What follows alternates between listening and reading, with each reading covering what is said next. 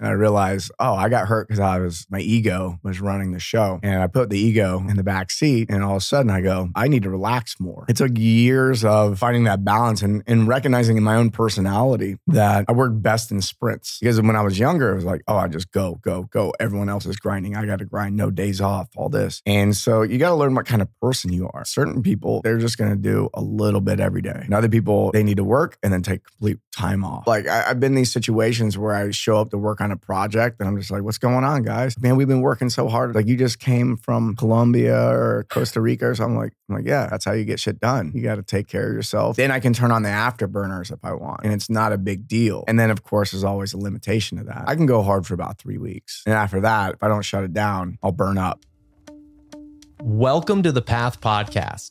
I'm Mike Salemi. I believe that uncharted trails make the best life stories. So take a deep breath, put one foot in front of the other, and trust the ground under your feet. Join me in discussions on health, performance, business, leadership, and spiritual self-mastery because these topics are windows into how well each of us have learned to trust our own path. Let's go. This is a Soulfire production. Today on the show, we've got Mike Bledsoe. Now, Mike is someone who I've known for approximately 4-ish years, and we've known each other both in the professional setting as well as we've just become homies and close friends over the years. And we really started getting to know each other more closely and deeper when I had joined his Strong Coach Mastermind group. Now, the Strong Coach was an organization that Mike ran for years around supporting coaches in the fitness industry elevate their business, rewriting stories and really helping them elevate their offerings. And so I was in his year-long mastermind program. And during that time, as we got to know each other closer, we started realizing that we have a mutual love for self-development and personal growth. And in today's podcast, you're really going to hear both on the business side as well as even more so on the passion side of what Mike has been up to the last few years and really what he's diving into right now because he's in a state of transition right now. And so the beginning of the podcast really discusses how to have a business that is in alignment with your values, the mindset needed to have a business ready to thrive in the long run, how to engage in high leverage activities and thought processes, productivity secrets. And then we make a pivot about halfway-ish through, and we really discuss this new venture that Mike is starting to unravel and unfold. And that is really his passion towards helping people or giving people the resource to get more out of their psychedelic mushroom experiences. And so he is on this new venture with his fiance, Ashley, and they are really co-creating something very unique, very special in the industry that is really filling in the gaps that are going to be supporting people both in preparation for their psychedelic experiences to giving them advice and guidance during, and then as well as probably equally, if not more importantly, what to do after to get the most out of your experience in terms of integrating the experience into your daily life. And so I'm very excited for this podcast to drop right now with you to listen in with myself and Mr. Mike Bledsoe. Well, this is 2 for 2. I get to see you 2 days in a row, which is rare.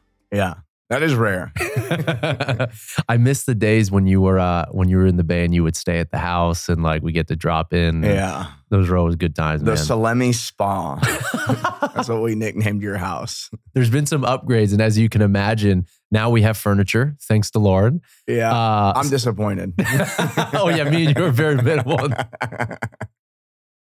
Yeah, man. There's a little bit more decorations in the house. We've got actual ornaments on the tree. We got a couch, a rug now, more art. So it's a little bit more, feels more lived in. When people come over in the past, I think you were saying this too, like when people would come over to your place, they'd be like, oh, so when'd you move in?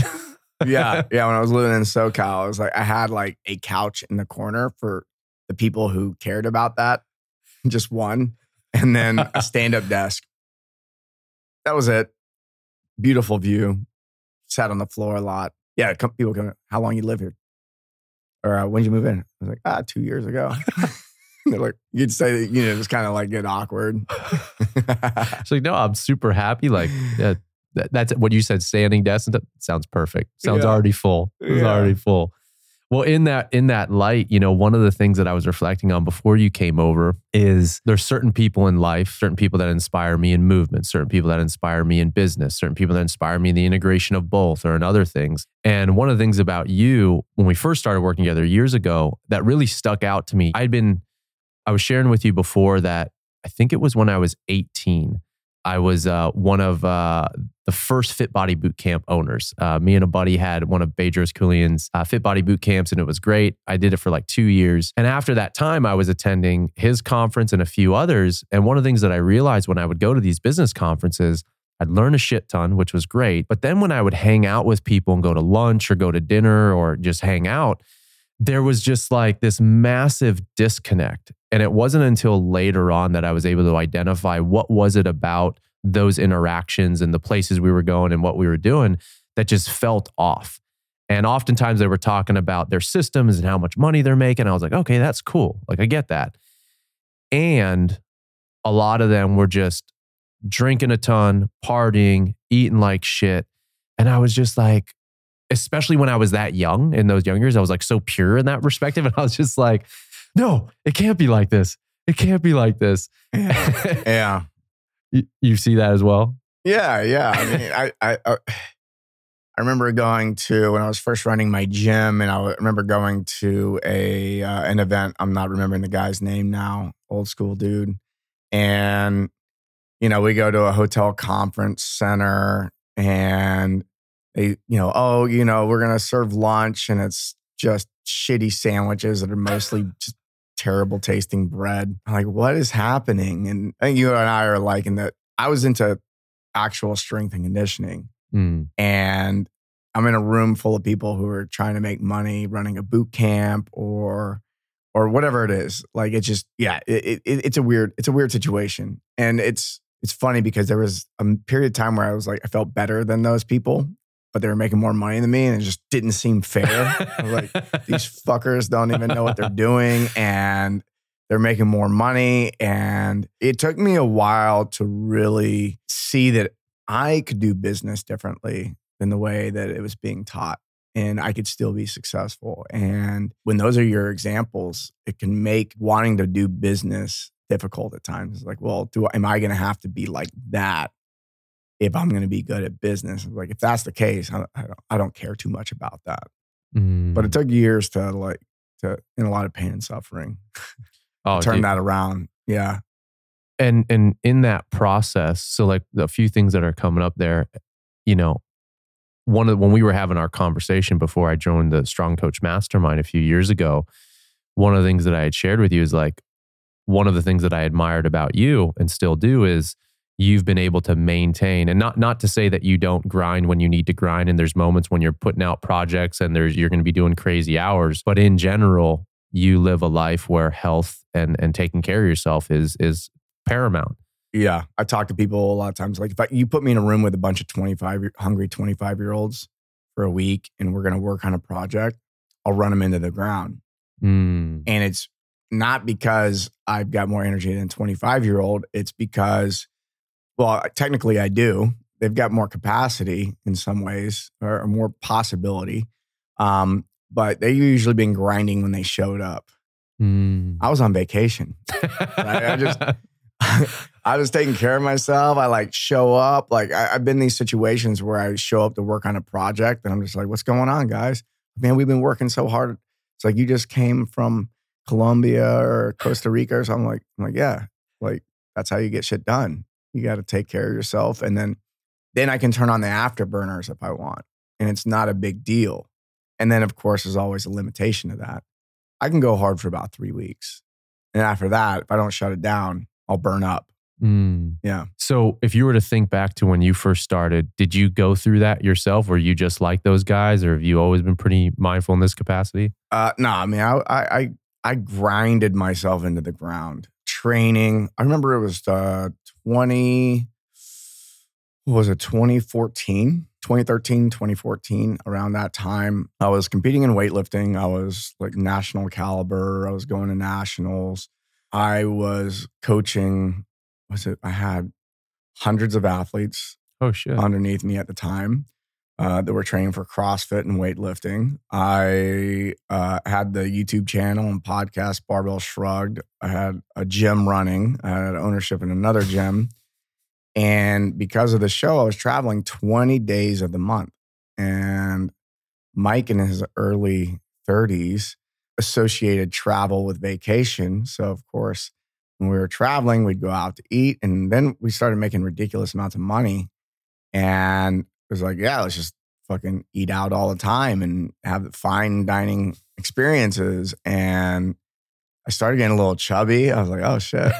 So I'm training 8 to 12 training sessions a week. And I'm traveling 20 days of the month. I'm eating at restaurants. And I get to the point where I could train like twice a week. And my joints were all on fire. I was just fucked. And luckily for me, there was a doc that was working in my gym, Sub Draper. He was like, dude, what's wrong with you? I was like, dude, I can't fucking move without it being in pain. He goes, let's do some blood work. Did some blood work. Everything was tanked. So, he put me on some therapies and all that and got me sorted out and basically got me to where I could keep living the lifestyle I was living. So basically put me on some hormone therapy so I could just keep living without making any lifestyle changes. Doing the same thing, but just same thing. Wow. But now I've got a little bit of help.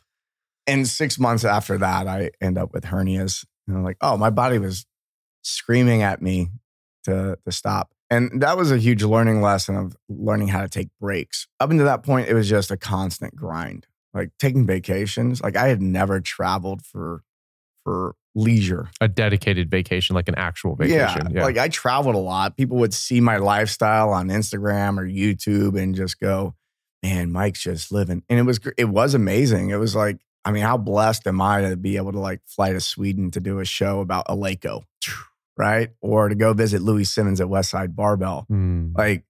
Those are fucking dreams that people have and do take vacations to do those things. But for me, it was always work. And so, yeah, I would say that was about, it's almost 10 years ago. So 10 years ago, I had that experience. I ended up retiring from the sport of weightlifting because I realized that my breathing was jacked up. And I had, luckily enough, I had Jill Miller to help me out. She is the founder of Yoga Tune-Up. She wrote in the yoga journal. She was in charge of anatomy and physiology for decades. Wow. Super knowledgeable woman, was able to help me out, retrain my breathing. And by the time I would retrain my breathing, I thought I was going to get back in the sport. And I didn't because it took so long that I had time to reflect. And I realized, I got hurt because I was my ego was running the show. And I put the ego in the back seat. And all of a sudden I go, well, I don't want to compete anymore. Oh, I need to relax more. Oh, I can. And it took years of finding that balance and recognizing in my own personality that I work best in sprints. I'm an interval guy. So if I don't take breaks, because when I was younger, it was like, I just go. Everyone else is grinding. I got to grind, no days off, all this. And so you got to learn what kind of person you are. So certain people, they're just going to do a little bit every day. And other people are just going to they need to work and then take complete time off. I think people who are a little more on the creative side probably are more like the sprinters doing the intervals. So yeah, I just learned the style that worked for me. And I did that for a really long time. And I'm actually slowly moving towards, my goal is to work 3 hours a day. Cool. Right. And so I work more than that right now, but that's the lens in which I'm making decisions about business through these days is how can I work 3 hours a day? Because I want to spend the rest of my day. I want to have a family. I want to be able to take care of myself. If you work 3 hours a day, you can take care of yourself and spend time with your family. And I know it's possible because I know people personally who make tens of millions of dollars a year working 3 hours a day.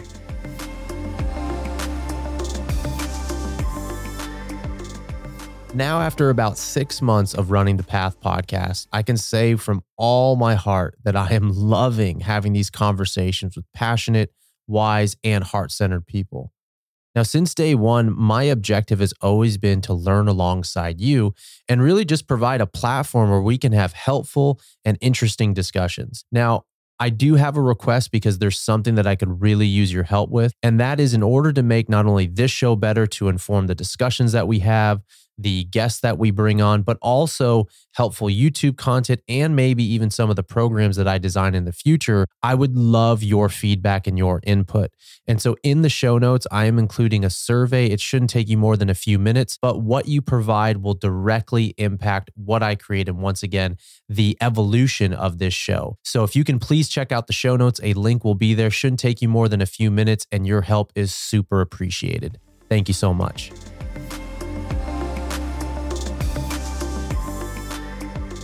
So with that, the 3 hours a day as the goal, and then you had said you can typically sprint for, let's say 3 weeks at a time on the high end. Yeah. Are there any other things that come up for you as like, not benchmarks, but maybe like markers for you to let you know when it's time to take your foot off the gas? What other either objectively or subjectively comes up? I'll just feel it.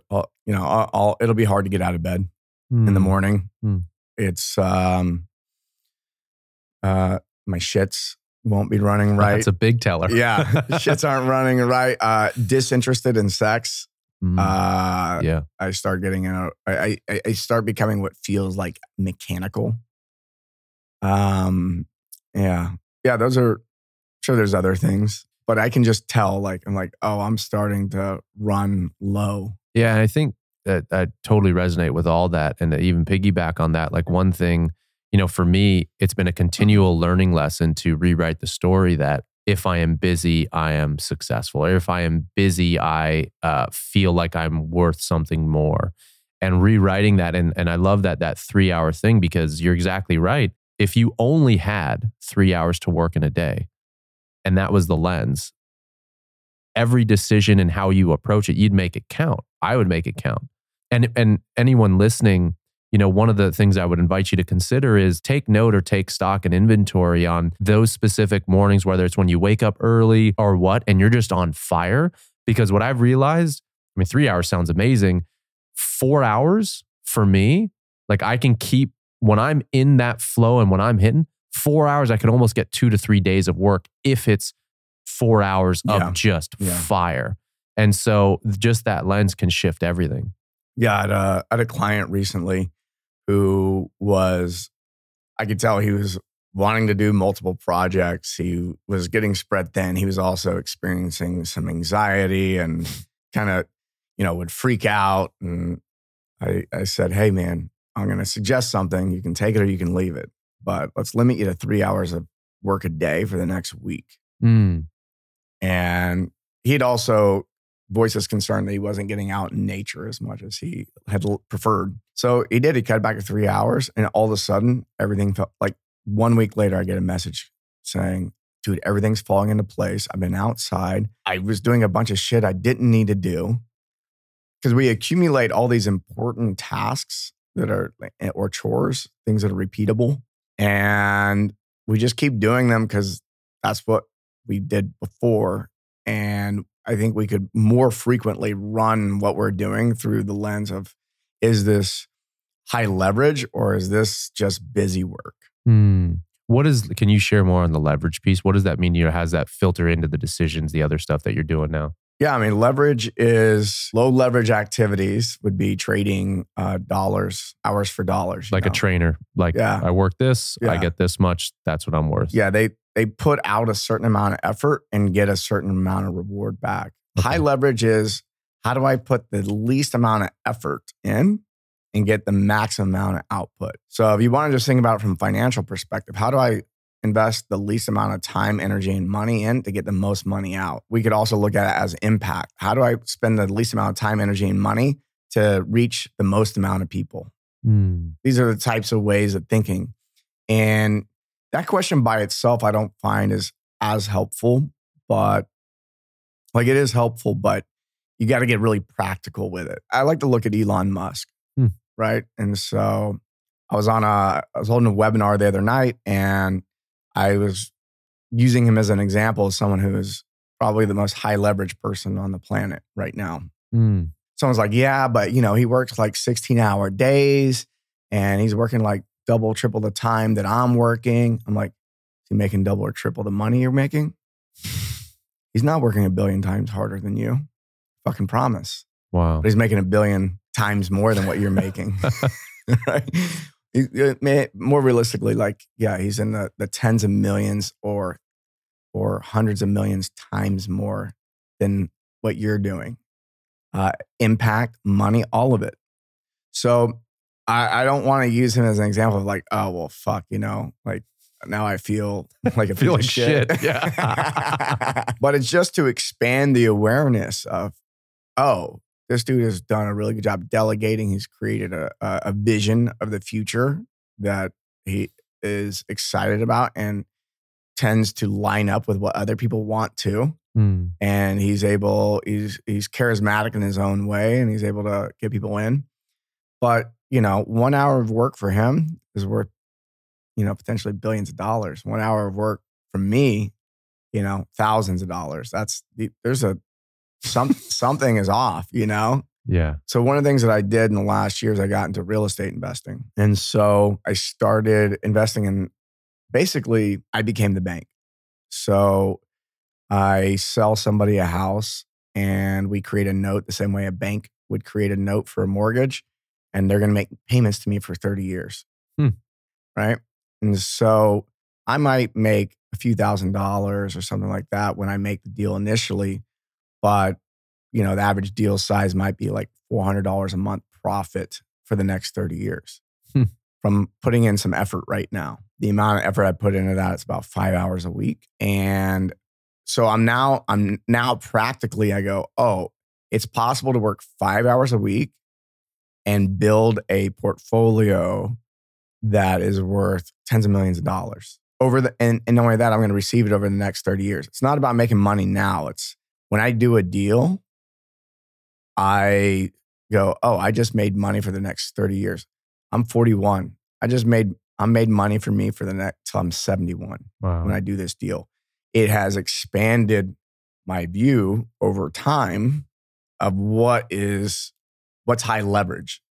So there's how much I put in the time, energy, and money, and I get larger amount of money back, but I'm really getting it back over time as well.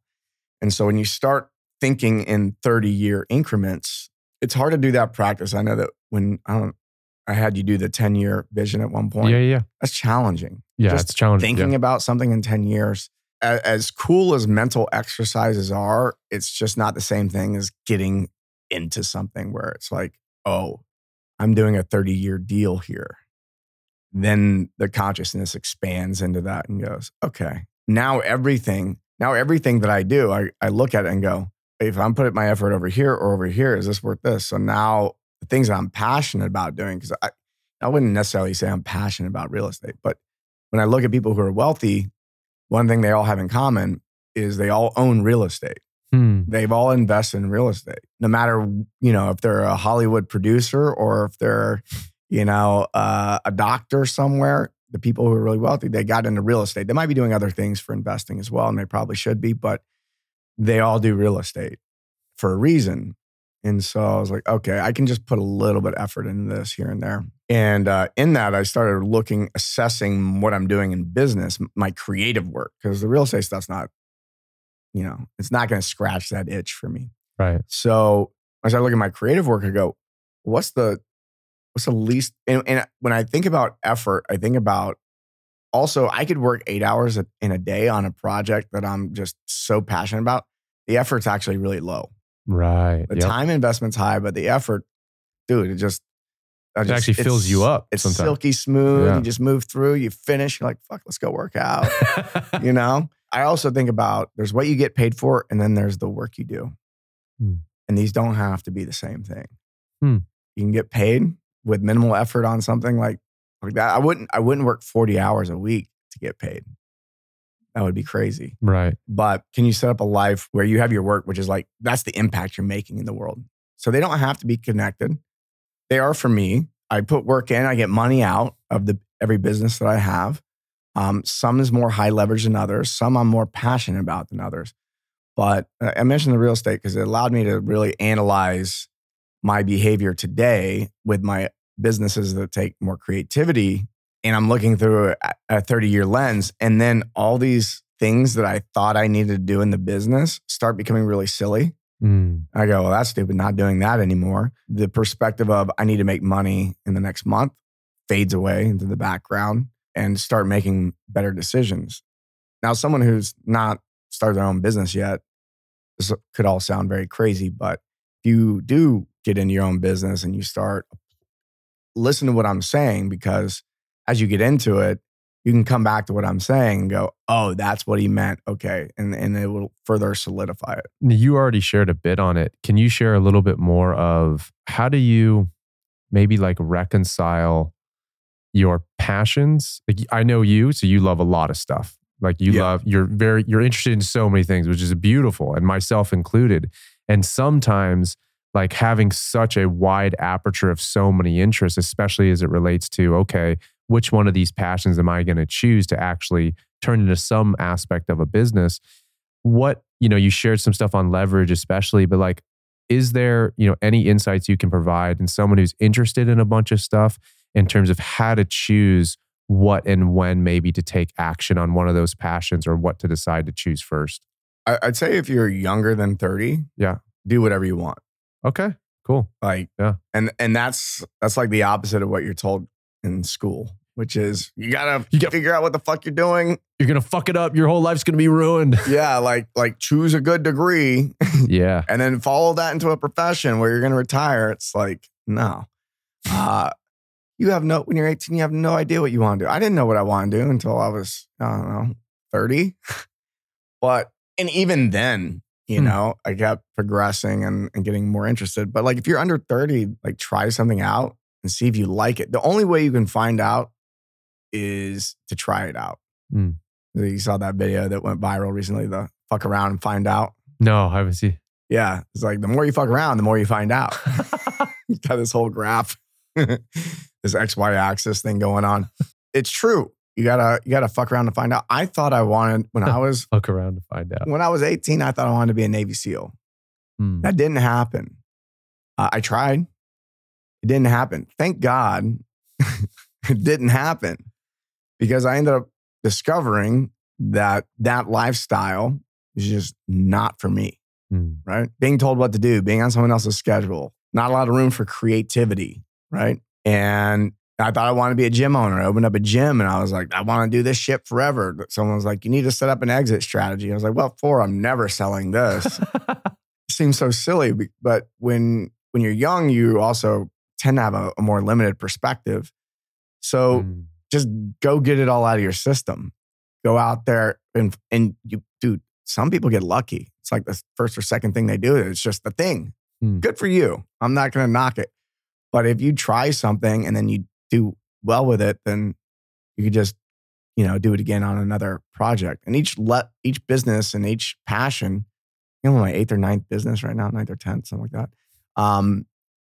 Each one informs the next one. Like when I launched the Strong Coach 4.5 years ago, it was so easy to launch. It was so easy to put together because I had already built multiple businesses that were coaching related. So I look at every single project that I do as practice. I'm practicing. And every time I come to a project, I go, oh, this is what I've been practicing for. And then as soon as I get into it, I go, this is great practice. I have goals, but really I work to put the majority of my attention into enjoying the process of whatever I'm doing. And if I'm not enjoying the process of what I'm doing, the leverage probably won't be there either. Because I have a limited amount of energy that I can devote to something I don't love. Yeah. And it can feel forced, and it just, requires more. What I've learned about myself is I believe very much in self-discipline, whether I know it or not, or like when I was younger, it's just always been something. Consistency and discipline. And that being said, there's certain tasks and things that require a lot more discipline. Like I got to pull fucking deep to pull that out. And what I realize is, while I do believe, discipline in and of itself is a great thing to build character, learning to trust yourself, and also I think others tend to trust people more if they can see that consistency as well. And they know, okay, like this person's dependable, has integrity, etc. But man, if it's constantly a battle and it's constantly forced, it's going to take so much more out of the gas tank. And, going back to what we said earlier, it's like, and I love that viewpoint of viewing things like practice, we're going to make mistakes, we're going to learn, we're going to grow. But if we can keep coming back to deriving some degree of passion or connecting it to the dream, the likelihood and the amount of effort it takes to do these things is going to go down significantly.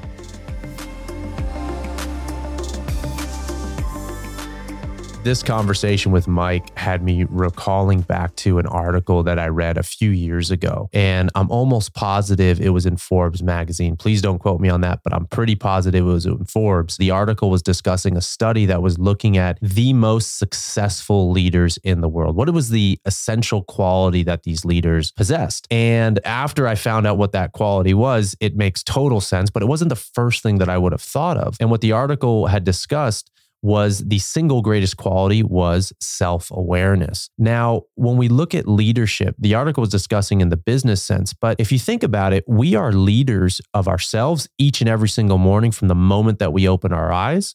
We are leaders of our family, potentially our intimate partners, and we're leaders in the business sense. And so this quality of self-awareness filters into every aspect of leadership. And really what I'm seeing in the men today, men are seeking to be better leaders.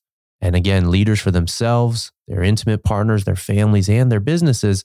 But oftentimes there isn't containers where they can come together and practice this leadership and get real-time feedback. And so at the Men of Movement Retreat, the next one happening in Mount Shasta, California, June 8th through the 11th, if you're a man looking to cultivate greater depth, greater levels of brotherhood, greater levels of meaning, and this quality of masculine leadership in your life, then this is the perfect opportunity. This is exactly what we do. And self-awareness is such a pillar of the entire retreat that it almost goes without saying. And so we have a great time there, enjoying great food, great experiences, all from an experiential, visceral perspective. We come together as one, and it happens in Mount Shasta, California. If you would like to attend, all you got to do is click the link in the show notes to hop on a call with me and fill out an application. Now let's get back to the show.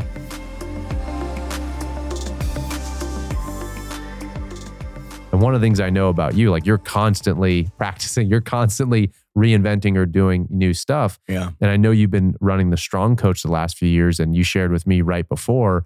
So I would love to go into it. You're in a transition point right now of taking something that you've got a huge passion for. And so I'd love for you to share a little bit about the transition from the Strong Coach to what you're doing now, and what's that meaning to you? Yeah. Where do I start? Yeah. So the Strong Coach started 4.5 years ago, really saw an opportunity, saw a need in the market. I was witnessing coaches having a hard time working with and keeping clients. So I created the Strong Coach to help health and fitness coaches develop that. And like I'm done actively building that. Mm-hmm. Now I have curriculum. What I did was I took all the curriculum that I've developed over the last 4.5 years. I packaged it up, put a little bow on it. People can buy it, thestrongcoach.com.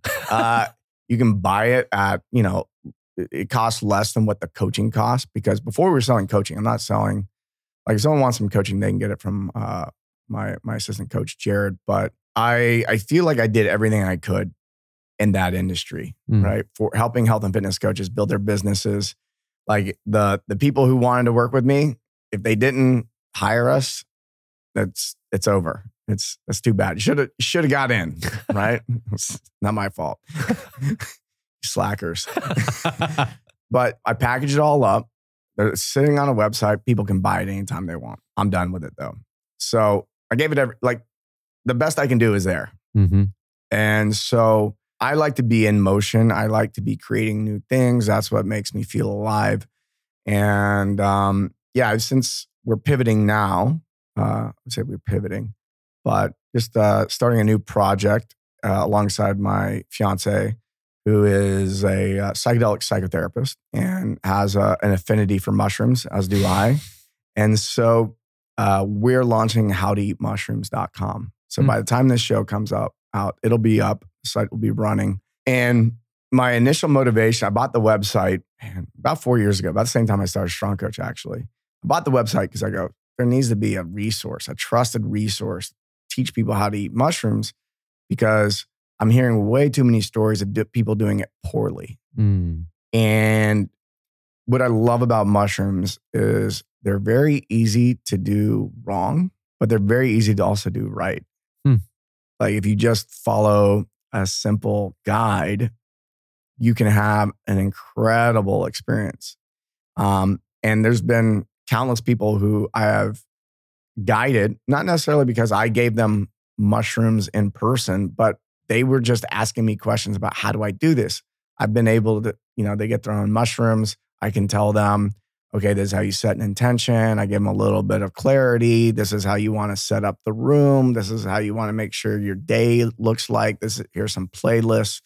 These are, here's a month of prep journaling for this, that kind of stuff. Yeah.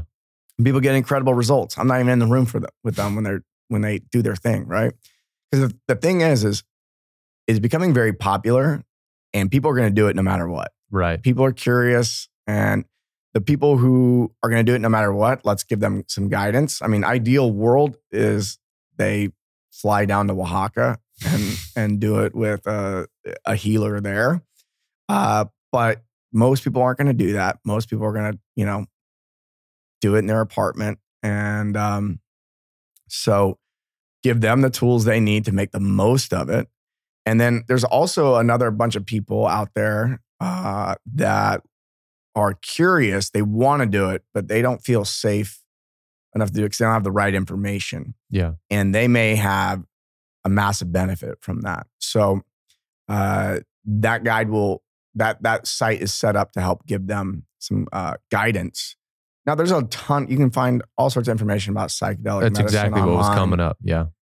There's a ton out there. And that's the problem is like I had to do most of my research initially when I started looking into mushrooms in 2012, 2013, when I first got into it.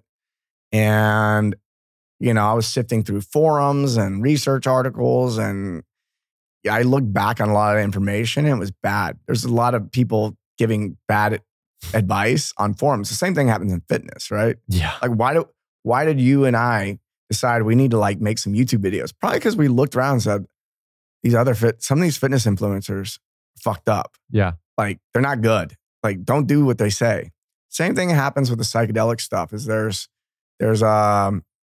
I think there's a way of having both reverence and levity.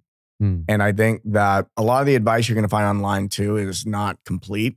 So it's like, oh, I got to read a blog here and then watch a video over here. And it's all spread out. And there's even some companies that have dedicated themselves to psychedelic, websites.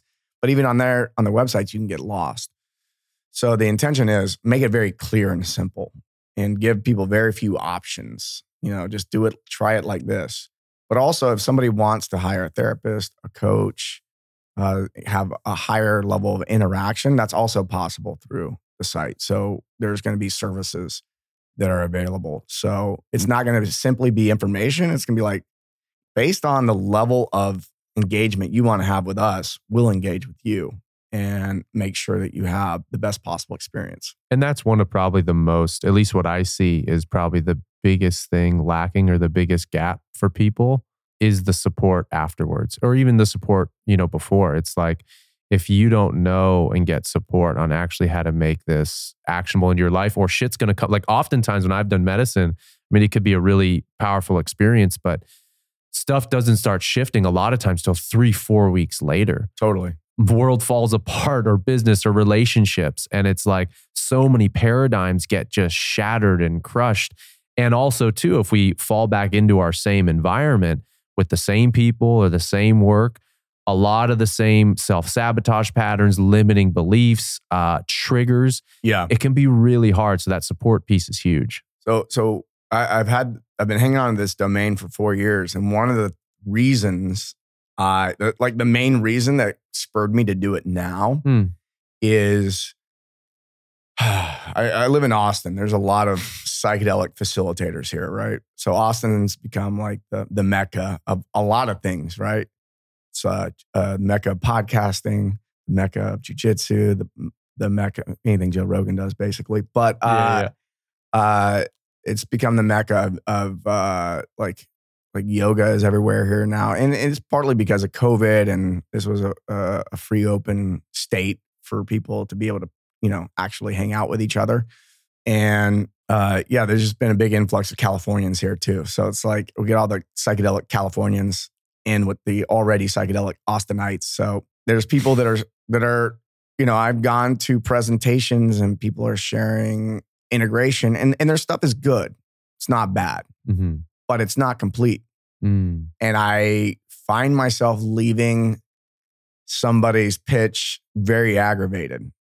And one thing I've learned about myself is I go through, it's this really comical thing that I do, which is like I get really pissed off about, how other people are doing something, even if it's pretty good, like they're just not doing it fucking right. You know what I mean? And then I go, the cycle's gotten a lot shorter because, become wiser. But it's like, I used to like fume for weeks, like these motherfuckers, like just fuming. And then it just slaps me right in the face and says, the universe goes, hey, dude, you're pissed about it because you're supposed to do it. No one's going to do it the way you think it should be done because you're not doing it. It's like, you're the asshole. I'm like, so pissed at everybody. So this is what happened. I walked out of a room, and like a day later, I was like, you're like a little pissed off. And I was like, just do it. And so, the way that I view prep and integration, especially integration, is I see people, most people who do integration work are very narrow in their approach. Like, I mean, I don't know how many, I've been to many different types of medicine ceremonies. I've walked out of like ayahuasca ceremonies where they had a staff and somebody was the psychotherapist type person on staff, and then they hand you a journal and something to read, and that's your integration, is to fucking journal and meditate. I go, what the fuck? This doesn't work. I mean, it will work to a degree, but you're only looking at one component. And so the beauty of psychedelics is psychedelics are a destroyer. They're destroyers of some people. They're also amplifiers, but what they do is they amplify everything to a degree where you can choose to destroy a mental model or a mental structure that you previously had, or an emotional structure or psycho-emotional, where your cognition is tied to an emotion in an unhealthy way. And psychedelics give you the opportunity to say, no, fuck that. I need to change this. And psychedelics are really good because everything does start in the mind. And so it starts to shift the mind. And so what I see as a problem with the psychedelic integration right now is there's a lot of mind practices, which is good. Journaling is good. Meditation is good. But I'm not seeing any physical practices. I'm not seeing any relational practices. And I'm not seeing any environmental practices being put in place for integration, right? And so I've been studying Ken Wilber for a decade as well. Are you familiar with Ken Wilber's work? Yeah. So he created this thing called the ACAL map. It's a 4-quadrant map that when we look at this map, it encompasses everything that exists in the universe, right? In the upper left-hand quadrant, or in the upper half of the quadrant, is all about the self. The lower half of the quadrant is all about the we, the collective. The left-hand side of the quadrant is the internal, and the right side is the external. So in the upper left-hand quadrant, hopefully people can think and visually as I draw speak. It down as he's talking. Yeah. So in the upper left-hand quadrant, you have the internal self, psycho-emotional self, all this stuff. Okay. In the right side of that quadrant, you have the physical body. It's like physiology, biomechanics, all that shit. In the lower left-hand, it's relationships, culture, language, how you're communicating. In the lower right-hand quadrant is the environment and tools. So what's in your physical environment? Are you exposing yourself to nature? What's your relationship to your phone? These are all things to consider. And they all impact each other.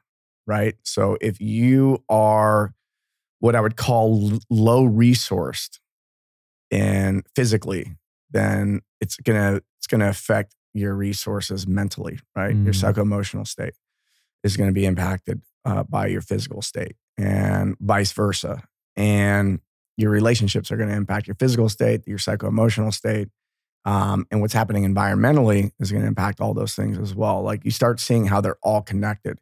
And yet most practitioners have narrowly focused themselves into just one of these quadrants. Someone's become an expert at the psycho-emotional aspects, but have terrible physical habits. And so when I look at these 4 quadrants, they're really, we have structures in every single one of these quadrants. It's very easy to see in like the environment, right? But there are the structures that exist in each one of those quadrants for someone in their life right now is why their life is exactly the way it is right now. The reason you and I are sitting in this room is because of the structures of each one of those quadrants have led us here, right? It's not just one thing. It's everything, right? And because what Ken was trying to do is how do we look at everything? And we need to, I love the frame of isolate, integrate, improvise, right? And so we have to isolate it first, then we integrate it, then we get to improvise, which is, that's where the dance floor comes in, right? Adaptation comes in. Yeah, it all leads back to the dance floor, right? Yeah. And so you want to be able to improvise with everything. Like when we see somebody who's an artist and really great, they didn't just like wake up and start painting. They had to learn how to paint first. It was very structured, right? So we have structures in each one of these quadrants that are making right now happen. It's led to this. So when I am integrating from a psychedelic experience, I had 5 grams of mushrooms. I came back and, oh my God, my life has changed. And then you go back to the relationships. You go back to the people. And they start to treat you and speak to you as the person you were before the mushroom experience. Right. And that's relational structures that are just pulling you back into the muck, right? Your physical environment, you go back to your apartment and you don't change the furniture around. Maybe you go, wow, I want to make a change. I want to experience more connection with others. And yet when I walk into your living room, it's situated to optimize for television viewing. And I mean, dude, it's so crazy to walk into a bar or just walk into somebody's house and the entire fucking living room setup is optimized for watching television. And then they invite a bunch of people over and no one interacts with each other. And then it's like, oh, I'm around people all the time, but I feel so lonely. It's like, well, no shit. Yeah. And people come to my house. You were there yesterday, and it's optimized for community. Right. It's optimized. Like you can create multiple circles in our house. There's no television downstairs. There's like little pods everywhere from 2 areas to dine and then low cushions around the border of a wall to plants everywhere. It's beautiful. Yeah. Thank you. Yeah. The intention was to create a sanctuary, right? I want a place to go because the world can be so crazy. I want a place that I can go where I feel, I walk inside the house. I'm like, oh, I'm fucking home. It's peace. Yeah. And so if you really want to take integration seriously, and sometimes people go, don't make any big decisions, like don't move or whatever right afterwards. I'm like, maybe that's something that I, discuss with somebody who knows what the fuck they're doing. But it's okay to, get a little more nature in. Maybe you don't check your phone for the first 2 hours of the day. I don't, except for today because I'd be here early. But thank God I did. But there's in physical practices too. People have a psychedelic experience, and then in the extent of the advice that I hear that I want to and I love yoga, by the way. I want to hit people with a baseball bat with. A lot of times they're like, dude, if you want to, take your body seriously after a psychedelic experience, eat vegan and do yoga. I'm like, shut the fuck up. First off, Most yoga and CrossFit have way too much in common. You can get fucked up doing yoga, right? And if you don't understand the biomechanics of those poses and what it's supposed to feel like, then it's not going to be that helpful. Yeah, vegan's not helpful either, because if you're not eating, enough omega-3s, you can't build the nervous system, which you just tried to rewire. And the only vegan form of omega-3s that your body doesn't have to go through a tremendous amount of enzymatic processes to try and break down, which only about 5% of plant omega-3 DHA will convert into your physical being, is algae. Algae is the only one that does really well. But aside from that, meat does well. And so I get a little frustrated when people are, and here's the thing is, for some people, the vegan thing might be the right thing for them, right? I'm not going to knock that, well, maybe a little bit, but you got to do what's right for you. But I've witnessed people just I'm going to go vegan and do this. I'm like, is that really going to support you physically? Yoga, are you actually moving well or are you just, jumping from pose to pose? Is there an instructor there that's actually helping you? That's the same as CrossFit. If I give you a bunch of workouts and don't say shit to you during the workout, you're going to get hurt, right? You don't know what you're doing. Same thing in yoga. It's is the instructor actually helping you get to where you need to go? So for instance, I bring all this up because it's important. The physical aspect is super important because I'll deviate from mushrooms for a second. I'll talk about ayahuasca. Ayahuasca, and the same thing can happen with mushrooms. I've just had this experience with ayahuasca more where there is a physical clearing out of some emotional trauma, right? I remember the first time I ever drank ayahuasca, part of it is the medicine, but also it was the first time I ever had a facilitated psychedelic experience. Before that, it was all on my own. I was experimenting with mushrooms in my house. And so I had some emotional trauma. I was blown away because in the moment, I realized that this tightness I was feeling in my belly, which I wasn't even aware of before, came up. I purged it out. And the next day, my hamstrings and hips completely loosened up. I was able to get in positions I never had. I didn't stretch during the ceremony. There was emotional trauma stored in the fascia and it got moved. Now, if you don't have a good physical practice after that, and you're going to go into old movement patterns, your body is going to collapse and it's going to become more susceptible to falling to old emotional patterns and psycho-emotional patterns based on your physical body. So when someone says, just go do some yoga, I'm like, no, we need to look at what was moved. And I'm a big fan of, I think you are too, of check, and the check system is just fucking crawl.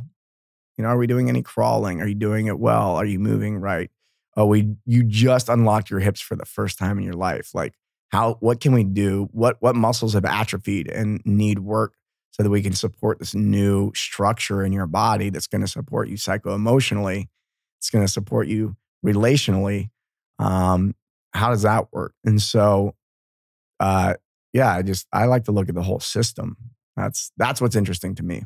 Yeah. And a lot of what you said, I think is super true. And I've seen that a lot. Whereas, a lot of medicine experiences and there's so many different wisdom traditions out there, but a lot of the medicine is done on a mat, you're by yourself. Yeah. And there's a time and a place for that for sure. But what I really have seen over the years is it's basically medicine is done on the mat. And then that's it, where it's the real work is when you leave. And how are you breathing? How are you carrying yourself? How do you feel, about yourself when you're having a conversation with someone else? And so the ability to get into the body, I've found to be super helpful. And for me too, and I first started learning this from Czech, physical movement is not just physical movement. It is moving energy, it is moving spirit, it's moving all these other things. And so oftentimes, whether we know it or not, I love the example of crawling. Biomechanically, it's great for the shoulders, for example. You'll engage your core, etc. But it's getting you in contact with the ground. Yeah. You are touching the ground. And oftentimes when I've been most challenged in medicine, and I know you've done something similar, it's what do? I get on my fucking knees, place my hands down and place my head on the floor. And I ask for help or ask for support. And part of that is to connect closer with the earth, place my head to the earth, place my heart closer to the earth, place my hands on the earth. And so just by crawling or maybe crawling at the beach or crawling in sand, yeah, you're getting a phenomenal workout. But But if we look deeper into what are those patterns doing and how is it getting us connected, or if, for example, the themes of like, if we were to do an Eldoa, a posture for like the middle back region, yeah, it could be opening up T8, T9 or creating space.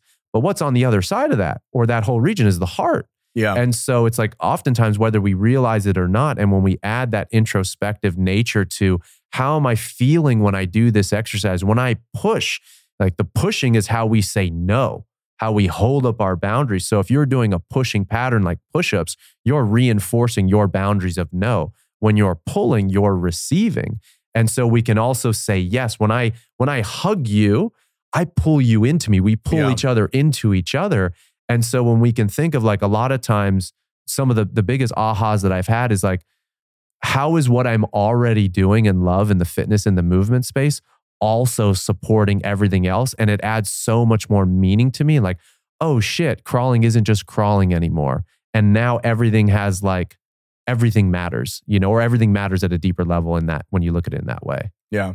Yeah. I was just visualizing some dude that optimizes his workouts for bench press and has a poor relationship to boundaries. Like maybe has like walls way the fuck up. Yeah. Because like there's boundaries and then there's walls. Yeah. There's like the healthy boundaries and the unhealthy boundaries. It's like the physical act itself could be enforcing, if you haven't done that internal work of just like keeping that wall up. So, I mean, I don't want to offend too many bench pressers out there, but just give them a hug. Just give come in here, buddy. Come in. Yeah. Okay. Awesome, man. Well, dude, it's so cool to see everything that you've been doing and to known you for this long and to see, this next program that you're going to be creating. Is there anything else about the program itself that comes up that you want to share in terms of the gaps it fills or what you're most excited about with it? Yeah, I mean, when you get to the site, the intention for that is, we'll have a glossary of terms. What the hell does intention even mean? What does prep mean? What does set and setting actually mean? How do you do set and setting right? We may stay away from dosages because for legal purposes. Mm-hmm. So we have a lawyer that's letting us know what we should and should not be doing. And there'll be opportunity there to look into some programs that we have going on. The goal is to make it accessible. Okay. So that doesn't mean that everyone's going to have accessibility to every degree, but because the thing does need to be profitable. One of the things we are going to do is what we talked about, we're going to play with the numbers, but what we talked about the other day was for every 3 people who purchase a certain level of service, we're going to be able to scholarship somebody in need that has that of the same level of service. So if you you come in and do like the full on service, then we're going to be able to give that full on if 3 people do that, we're going to be able to give that full on service to maybe a military veteran who doesn't have the money or somebody who just did time. And because those are the 2 groups that we feel we can help out a lot. It's people who just did, they were just an inmate somewhere and military veterans. Reintegrating back. It's about reintegrating back. And most people, both groups of those people, I mean, me being a military veteran myself, is what I recognize is the structures in your life before you went in the military and the structures in your life before you went to jail, probably shitty. And you may have gained more of something in that time, some more than others, but it didn't prepare you. It didn't prepare you for what you're coming back to. And I think that there's just a huge opportunity to help them recreate structures that are going to support a really healthy lifestyle. And the goal of howtoeatmushrooms.com is to impact 100 million lives directly and indirectly. I know that my own personal experience, mushrooms using them as a tool has allowed me to improve my own health, my own mental health, my own life. Like nothing would be possible had I not, that exists right now. Like I would not be living this life. And I've impacted so many people positively around me, just my family members. If I just want to look at my family members, my relationship to them is so much better than what it was before. Just my relationship to women in general, way better, way better. my relationship to just everybody has improved. And so, if we impact someone directly through some type of mushroom, helping them guiding them through a mushroom experience, and they then impact 10 more people, that's great, right? So that's the goal, is we want to, and I think 100 million, if we impact 100 million, then that'll make the world a better place. Dude, I love hearing this, man. I love hearing this. Thank you so much, Mike, for coming on, for being a brother, dude. Yeah, I learned some good shit today. So I know everyone else did too. So thank you, brother. Appreciate you. Yeah, love you. Thanks for listening. Be sure to follow the podcast on Apple and leave a review. It means a lot. We all have a path, and I'd love to hear how this podcast has inspired you in some way to live yours.